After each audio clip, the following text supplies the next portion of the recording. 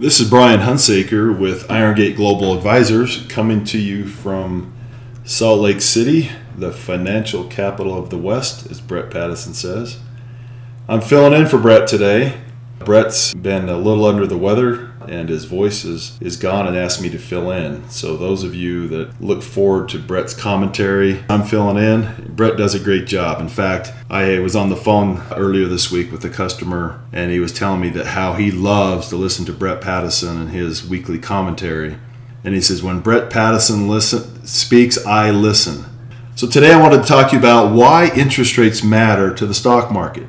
Recently, Warren Buffett was interviewed on CNBC by Becky Quick a couple times actually in the last couple months. And when Becky, after his answer to Becky Quick's question, are stock prices too high today? Is the stock market overvalued? And essentially he said, stock prices are reasonable versus relative to where interest rates are today. He said, tell me where interest rates are going to be 10 years from now and I'll tell you whether stocks are expensive or not.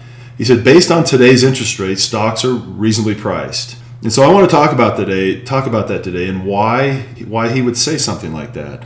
We hear every day that stock prices are high and they're elevated and be careful and watch out. And of course, we always try to be diligent, cautious, and very proactive when managing your portfolios at all times, whether stocks are cheap or expensive or whatever. We pay attention to these things. But why do interest rates matter? Today, when he talks about interest rates, he's really talking about the risk-free rate of return. And what is that? Well, the default for the risk-free rate of return is the United States 10-year Treasury bond. And today that is 2.25%. So I want you to think about this. If that 10-year Treasury bond, the risk-free rate of return, was say 5% or 7%, would you be invested in stocks today? Or would you have more allocation to bonds? And I would suggest that more people out there would allocate more of their portfolio to bonds if you could get risk-free 5, 6, 7%. When I started in this business in 1989, the money market rates were 6 and 7%.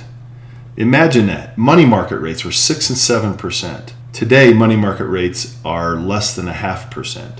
So things have changed dramatically. Today, the 30-year bond is 2.84%. Instead of an apples to oranges comparison, when we talk about stocks and bonds, let's put them on the same plate. We have two apples as opposed to an apple and an orange to compare stocks versus bonds. And to do that, you've all heard of the PE multiple. Well, the PE multiple is a simple calculation, price divided by earnings. And to give you an example, if we had a company that was selling at $10 a share and they had $1 in earnings or $1 in profits over the last 12 months, that would be the equivalent of 10 divided by 1 is 10, right? That's a 10 multiple. You're paying 10 times those earnings. So the inverse of that is if we take the inverse calculation and really try to make this similar to a bond yield, we take the earnings, which is $1, divided by the price, 10, and then we get a 10% earnings yield. What does that mean? Well, if a company were to pay out 100% of their earnings, 100% of their profits as a dividend, you would get 10% return on your money. That's pretty attractive. And that's the way you should think about stocks. You should think about stocks just like you think about bonds. What am I getting in return? Now, some of that you may not see in the form of a dividend because most companies, or nobody pays out 100% of their profits as dividends. They pay out a percentage of that. Some of them 10%, some 20%, some 50, 60%. But nobody pays out 100% of their dividends and earnings. They have to retain it, invest it for growth, and things like that. But that's it. That's what you're getting as an owner of that company. Those are the profits that you are entitled to. Now, you may not see it in the form of a dividend, but those are your profits, and that's how companies are valued. So my question today, let's talk about the stock market and put it in those terms, the PE multiple and the earnings yield versus the 10-year Treasury, the risk-free rate of return. And all asset prices are based off of the risk-free rate of return. The higher the risk, the more return investors demand in the form of what we call an earnings yield. So today the S&P 500 is selling at about 25.79. So the S&P 500 over the next 12 months is estimated to earn about $134 in profit. That's what dozens and dozens of analysts, as they analyze the companies in the S&P 500, they have an estimate of about $134 in profit over the next 12 months. Well, if we take the price, $25.79, divided by the earnings, 134, we get a forward PE multiple of about 19 times. Now let's take the inverse of that, just like we did in our previous example. We take $134 in earnings divided by the $25.79, that equals a 5.2% yield. That's the earnings yield. I want you to compare that to the risk-free rate of return. By the way, those earnings historically grow about 6% a year on average. That's typically the earnings growth in the S&P 500, 6%. And then you add dividends on there and inflation and things, and you get a little higher return. But you got a 5.2% growing at 6% a year, say over the next 10 years. Would you rather own that asset versus the 10-year Treasury, 2.25%, no growth, you're going to get 2.25% and no risk? Which would you choose? Well, me personally, I choose owning the S&P 500.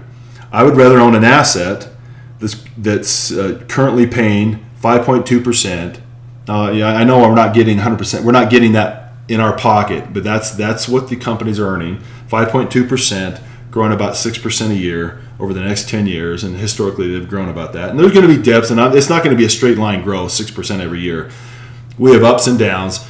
You know, the thing that's interesting is in 2008, what happened is in that PE multiple, the price and earnings, what went down? The prices went down, but also the reason the prices went down is because the earnings went down. The earnings went down and prices went down as well. And that's what drives stock prices, because we had a recession and so earnings went down. But guess what? Earnings came back up after we recovered from the recession, and stock prices have come back up. And that's what happens. We go through cycles where earnings will get inflated, or we have a recession and earnings come down and prices come down. They follow that down. But the stock market always looks forward, and the stock market say, hey, we're going to recessions. Earnings are going to be down over the next couple of years, and so the market went down. I hope that gives you some information and some clarity as far as what Buffett means and why interest rates do matter when we talk about stock market valuation. And that's because the risk-free rate of return. Today, if I would rather own stocks versus bonds over the next 10 years, it's a better asset class to own, and stocks, you're going to get better return over the next 10 years. Now, over the next 6 months, next year, we don't know. We don't predict that. But we invest for the long term. We're looking out 3 and 5 years with our investments.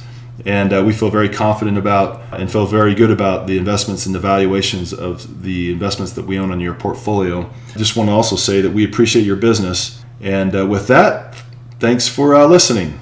This is a purely public broadcast and is not intended to be personalized financial advice for any individual's specific situation.